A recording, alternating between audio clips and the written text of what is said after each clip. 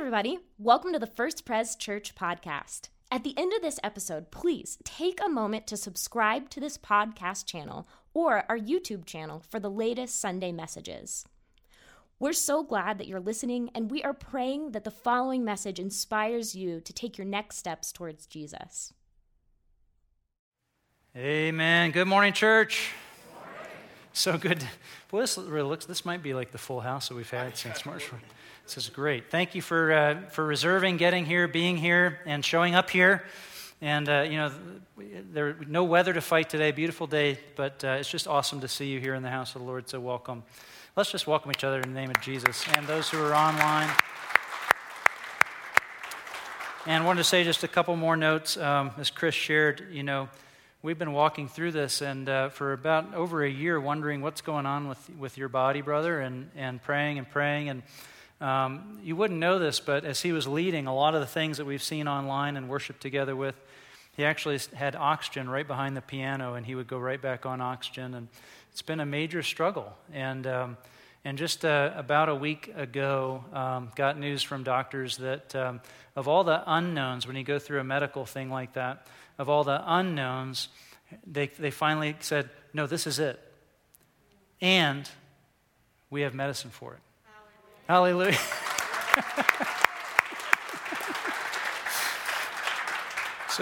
So just continue to pray for Chris, and I just want to pray for you as you've shared that with the church. And Lord Jesus, just pour out your grace and mercy on Chris, his family. We thank you that doctors have been able to put a finger on what's going on in his body and can also say, here, put this in there. And Jesus, we pray, you, Lord, healer, that as medicine, as different things get going in his body, that your healing power is at work in him by the power of your Holy Spirit, bringing him back to a fullness, Lord of strength and health, to the glory of your name. In Jesus' name, the church prays. Amen. Amen. Bless you, brother. Give thanks, we say. We're starting a series, Give Thanks, looking at Philippians. I'm going to ask you to turn to Philippians chapter 1. And here's the thing about give thanks. One time of giving thanks to God when you're in the mess is worth 1,000 times of giving thanks to God when everything's going well. Do you know that? We've got to learn to give thanks in all circumstances. Turn to Philippians chapter 1, and as we open the scriptures, let's open our hearts in prayer. Lord, we ask that you would speak to us by your living word. Lord, we could read these words and have them be nothing at all to us. But if you would have mercy on us, if you would send your Holy Spirit, then we can right now hear your living word, the voice of truth, changing us, transforming us, and softening our heart to know your grace. So we pray for that, Jesus. We pray for it. In Jesus' name. And the church said, Amen. Philippians 1. Paul and Timothy, servants of Christ Jesus, to all God's holy people in Christ Jesus at Philippi, together with the overseers and deacons. Grace and peace to you from God our Father and the Lord Jesus Christ. I thank my God every time I remember you. In all my prayers for all of you, I always pray with joy because of your partnership in the gospel from the first day until now. Being confident of this, that he who began a good work in you will carry it on to completion until the day of Christ Jesus. It is right for me to feel this way about all of you, since I have you in my heart. And whether I am in chains or defending and confirming the gospel, all of you share in God's grace with me. God can testify how I long for all of you with the affection of Christ Jesus. And this is my prayer, that your love may abound more and more in knowledge and depth of insight, so that you may be able to discern what is best and may be pure and blameless for the day of Christ, filled with the fruit of righteousness that comes through Jesus Christ to the glory and praise of God. This is God's word. Give thanks for grace. Did you know it took 17 years and 5 presidents to establish Thanksgiving as a national holiday? That's how long it took. There was a woman named Sarah Josepha Hale. She was a Christian poet and writer, novelist, and she cared about this idea of Thanksgiving. And we had Independence Day, we had Washington's birthday, but we had no day as a nation to pause and give thanks to God. So she wrote to 5 presidents. She campaigned for 17 years before Abraham Lincoln was the one who finally decided to declare it a national, and this is what he called it, this is in quotes now, a national, quote, day of thanksgiving and praise to our beneficent Father who dwelleth in the heavens. It's not called that anymore, is it? Yeah, but we can call it that. In 1863, that's when that was. 1863. So that was only 240 years after the first Thanksgiving, right? With like the Pilgrims and the Puritans and the natives and everything. And then after that, it took a generation after that for Congress to actually enact it. They say things move slow in church, right? Are you kidding me? But when you believe in something that much, when it's got your heart, when you're after something, you know what? You're going to work for it, even if it takes more than a minute to make the change happen. And Sarah Hale believed in Thanksgiving. She wanted us to have Thanksgiving so much that she kept going and going and going. She just loved Thanksgiving. I don't know if she loved turkey, football. It might have been football motivating her. I don't know what it was, right? No, actually, she knew that it would be a gift to her generation and to our nation, generation after generation, to have a day, one day a year, appointed in season and out, when things are going great, when things are going hard, to learn to give thanks to God. Sarah Hale lost her husband to pneumonia when she was 34 years old. They had already had 5 kids. She raised those 5 kids by herself. For the rest of her life, she wore only black in remembrance of her husband. Sometimes those acquainted with sorrow, they know the true value of gratitude. Give thanks. Is there anything you can give thanks for today? Is there anything at all? Even on a year like this, a day like this, November 1st, 2020, is there anything that you've got? Can you start a little list, maybe start a little journal, write a couple of things down? You might just find that gratitude is actually a way forward, a way out, a way up, because God has given us gifts and we can give God thanks and praise. Amen? Philippians is sometimes called the joy letter. The word joy appears 5 times, and the verb to rejoice appears 9 times. 14 times total, this word joy shows up in the letter of Philippians. The joy is the prevailing atmosphere of this letter.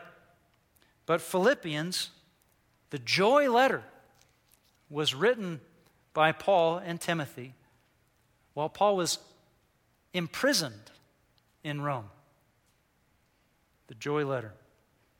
Verse 1, Paul and Timothy, servants of Christ Jesus, to all God's holy people in Christ Jesus at Philippi, together with the overseers and deacons, grace and peace to you from God our Father and the Lord Jesus Christ. That's the salutation. That's how, hey, how you doing? It's us, and we're speaking to you, and I just want to speak over you.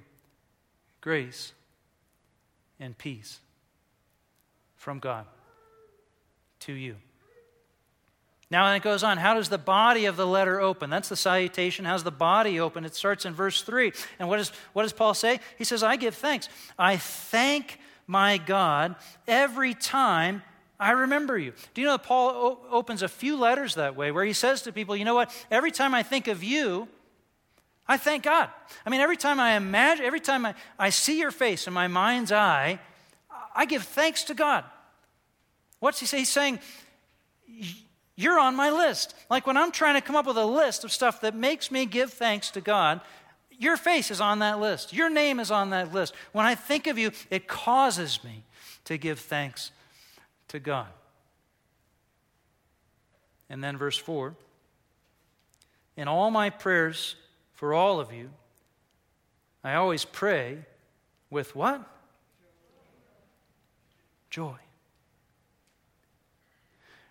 What we find in the Scriptures is a clear and binding association between gratitude and joy. I give thanks, I pray with joy. I open my heart to gratitude, and my heart is open enough to receive joy. There's an association, you see, clear and binding. Verse 5, see, in all my prayers I pray with you with joy. Why? Verse 5, because of your partnership in the gospel from the first day until now, being confident of this. And this is the great verse, right? This is the verse you write down on graduation cards if you don't have one, Philippians 1:6, right? That he who began a good work in you will carry it on to completion until the day of Christ Jesus. He begins with thanks and moves to joy in prison. What has Paul got to be joyful about? Paul, he writes this letter, we think around 61 AD, and he's writing it, again, as I've said, he's under house arrest in Rome, awaiting trial. What does he have to be joyful about? His list, by some measures, it might be kind of short, right? How's the life of Paul going? His career as a Pharisee got abruptly cut short, right? A career, by the way, that he had put the equivalent of multiple PhDs into the education process to get there, cut off. His career in Christian ministry, he had to be a tent maker, working with his hands just to support himself, to keep going. And as he went and he planted these house churches from town to town to town, always at his heels were these group of opponents who would come in right behind him and try to confuse everybody about everything that he taught. None of those churches exploded in his day. And now he's been, what's happened to Paul? He's been, let me get this, arrested, beaten, shipwrecked, stoned, snake bit, thrown in prison, and then sent to Rome. That's his sort of resume. And here he sits in Rome waiting for one of the most horrid rulers ever to be in power on the face of the globe, a guy named Nero, waiting to see if Nero is going to give him justice in a fair trial. That's where Paul sits. Count your blessings. Count them one by one. Paul's list, by some measures, could be very short. Very short. And he writes from prison the joy letter. How do you react to the bitterness in your life? Every life's got it. Every life's got joy, it's got sweetness, it's got light, and every life has got this bitterness. How do you react to the bitterness? What do you do with it? How do you get through it? What does it do to you? If you're honest, how are you reacting to the bitterness in life? How does Paul find joy from a prison cell? How did he handle the bitterness in his life? Paul says in verse 7, it is right for me to feel this way about all of you, since I have you in my heart. And whether I'm in chains or defending or confirming the gospel, all of you share in God's what? In God's grace with me. It's right for me to feel this way, he says. Now what he's talking about in that sentence, what he's talking about is he's defending his regard for the Philippians. Like, I've shown you that I regard you in this way. And now he's saying, it's right for me to have you in this type of regard. But there's another level that Paul is working at here, where he's defending the language that he has used so far in this letter. I think you've got to get back into the scene. What's going on here? I think the Lord's calling me to write a letter to our friends in Philippi. Let's get at it. And he starts writing, and he starts using this language, and it's florid. I mean, he's used these words like grace and peace and I thank God, gratitude, joy. He says, I'm confident. I'm confident. He's got confidence, right? What? He's got peace. He's using all these words. And it's almost like you can imagine the people around him kind of like, hey, Paul, like, are you all right? You know? Are you connecting the dots? You're waiting to go on trial in front of Nero. Your life is a wreck. You know? What? And Paul says, wait a minute, no. It's right for me to speak this way. It's right for me to feel this way. I'm not just blowing sunshine. I'm not just whistling Dixie. I'm not just throwing flowers, at you. There is a basis for the positive emotions that I have. There's a foundation for these words that I'm using. There is a ground on which I stand that gives me confidence to speak this way. It's right to speak this way. It's right. How did Paul handle the bitterness in his life? Well, first off, he didn't swallow it. Okay. That's the first temptation. And that's the pitfall of talking about joy in the church, because we're church people and we want to do stuff right, So I always want to move to the front of the class. So if Pastor Tim says be happy, then I want to be happy. So I'm just going to take my bad feelings, I'm going to tamp them down really deep inside, and I'm going to smile, right? You smile like this? Let me see you do it. I can't see because of the mask, You're like, I'm just going to tamp it down. I'm just going to push it down in deep. I'm going to swallow it. No, God doesn't want you to swallow it. And Paul didn't swallow it and pretend otherwise. In fact, he's pretty open about how hard his life is. In fact, later in this chapter, just a few more verses down, you have Paul disclosing just how hard it is to keep going. As he says in this letter to these friends, sometimes, would you pray for me? Sometimes I actually think about just moving on. Look at verse 23. I am torn between the two. I desire to depart and be with Christ. I desire to depart. Sometimes just think about getting out. Which is better by far, to be with Christ. But it is more necessary for you that I remain in the body. Friends, what's he saying there? He's saying, look, sometimes I think about dying. Hey, that's real. You see? God doesn't want you to swallow the bitterness. Did you know that there's a whole family of psalms in here called the Psalms of Lament? And God gave them to us as a gift. You know why? So that we could have language, have words to give to God, to send up to God about the pain and the frustration and the hurt of living this life in this world and how badly it feels sometimes. God doesn't want you to swallow the bitterness. He's given you language to express it. So don't swallow it. Now, don't wallow in it either.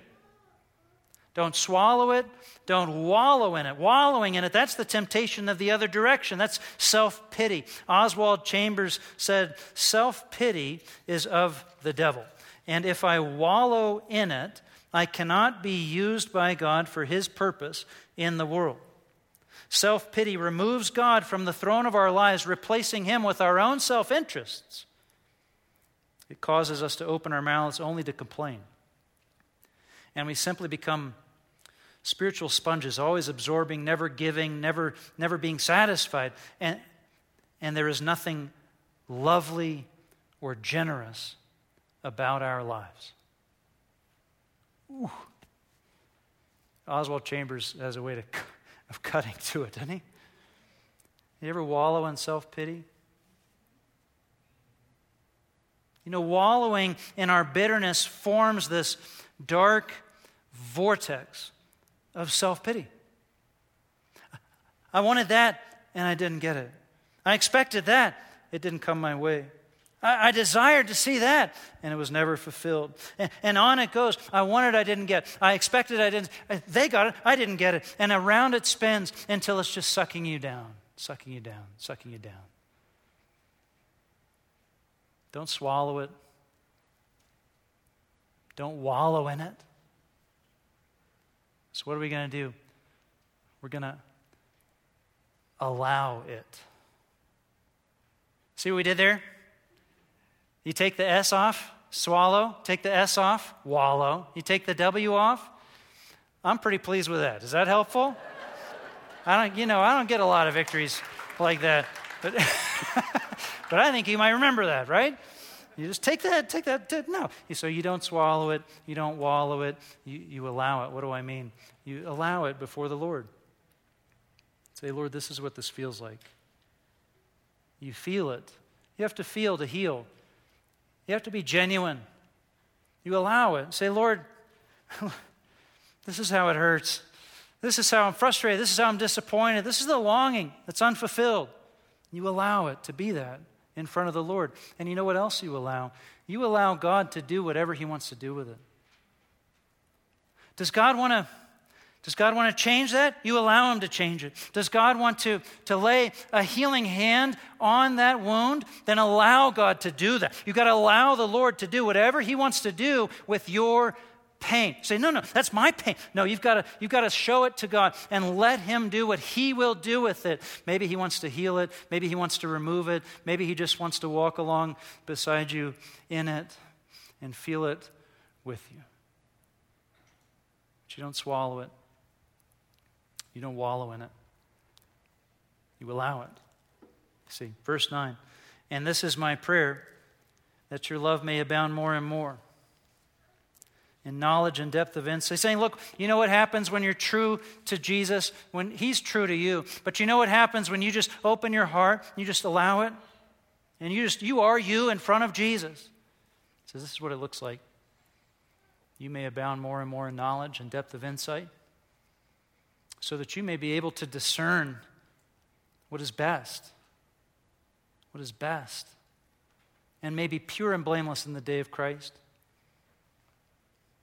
Filled with the fruit of righteousness. As God's pouring His Spirit through you, and the fruit of the Spirit is coming up within you, the fruit of righteousness that comes through Jesus Christ, to the glory and praise of God. You see, what Paul knew was that the root of joy is a true relationship with Jesus Christ. Okay? That's the root of joy. So see, it goes like this. Give me Jesus plus wealth and prosperity and success. Take away Jesus and I have nothing. Now give me Jesus and add to that imprisonment and injustice and frustration. You take away, you let me keep Jesus, and I still have everything. I have everything I need because I have Jesus, and He is best, and He's with me in good times and bad times. I have the Lord. Paul's not trying to show us some kind of secret key to unlock the universe and find joy. Paul's trying to show us that Jesus Christ is the key. He is the key. He is the solution. He is what's best. You go through this letter and you say, oh, joy, 14 times. Hey, that's fantastic. Now, how many times does Paul speak of Jesus? He speaks of Jesus 51 times. In 104 verses, the name Jesus or Christ is there 51 times. That means that almost every other verse, you see the name of Jesus. Jesus is the key. Jesus is the solution. The root of joy, the root of gratitude is Jesus Christ Himself. And Paul says, no matter what's happening to me, my Lord Jesus is with me. It's His root of joy. Anne Voskamp grew up on a farm in Canada. And one day when she was young, in fact, she was only 4 years old, her little sister Amy chased a cat out into the road in front of the farm and was hit by a truck and was killed. Anne's mother witnessed the accident. And the family life was ripped to shreds. Dad stopped going to church. Mom fell in and out of psychological health. And Anne herself was cut to the core and could not escape the vortex of anguish and pain and grief. In fact, even after she gave her life to Christ, she was 16 years old, she gave her life to Christ, the pain was still there. It still cut at her. Once on a dare, a friend said to her, Anne, I dare you to write down 1,000 ways that God has been good to you. 1,000 blessings. 1,000 things to be grateful for. I dare you. Well, Anne took the dare. She started writing things down. And at first she thought, I'm never going to get to 1,000, right? I mean, what's in a life like this, in a world like this? But as she allowed big things and small things, she started to gain some momentum. She started making a list.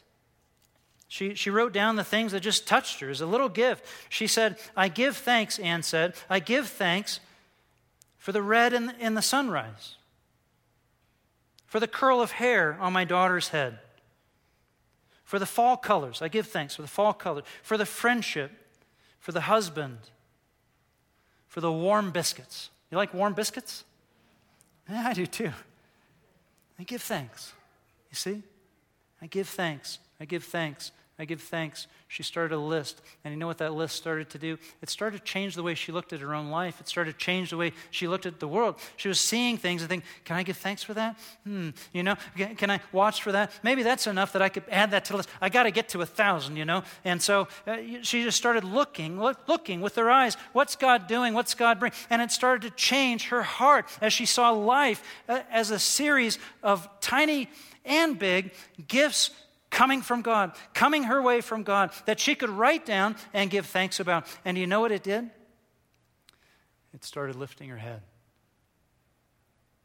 Out of the pit of despair, out of the vortex of anguish, it started lifting her head, changing her heart, and giving her joy.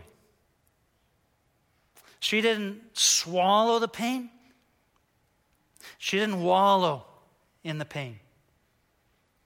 She allowed it and allowed God to bring her gifts. She wrote this whole experience down in a book that she called 1,000 Gifts. The book sold 1 million copies. That's 1,000 thousands. You catch that? That's how God works, right? Sometimes. You see, sometimes those most acquainted with anguish and pain know the most about gratitude and what it means to find a root of joy. Anne said, as long as thanks is possible, then joy is always possible. And when is thanks possible? It's always possible.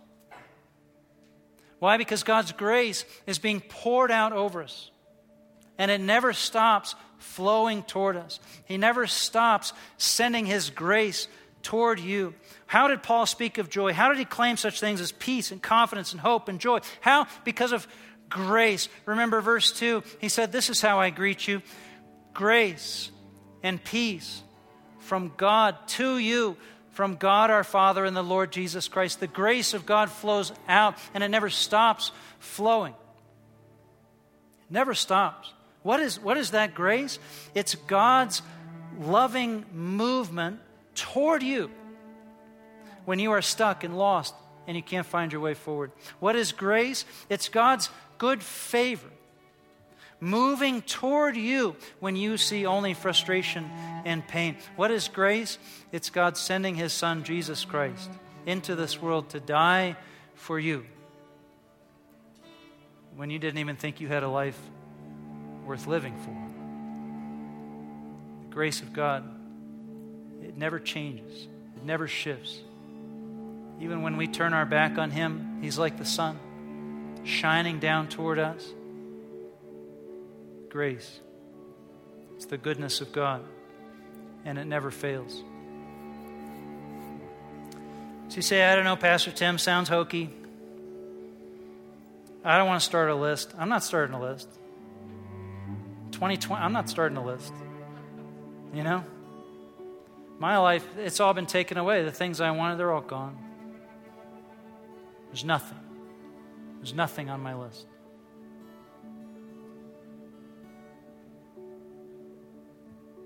The grace of God is poured out before you. And He brings gifts into your life. He's bringing them even right now. Things that if you would, you could open your heart and say thank you.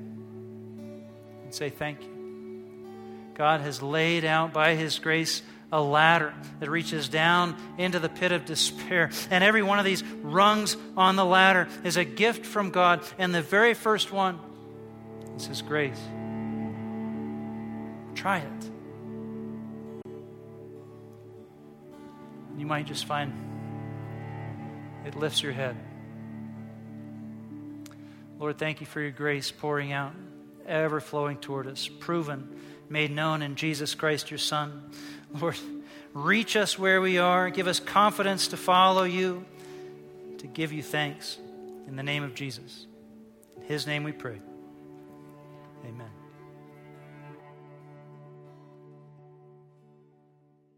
Hey, once again, thanks for listening. If you live in the Colorado Springs area, we would love to meet you on a Sunday morning.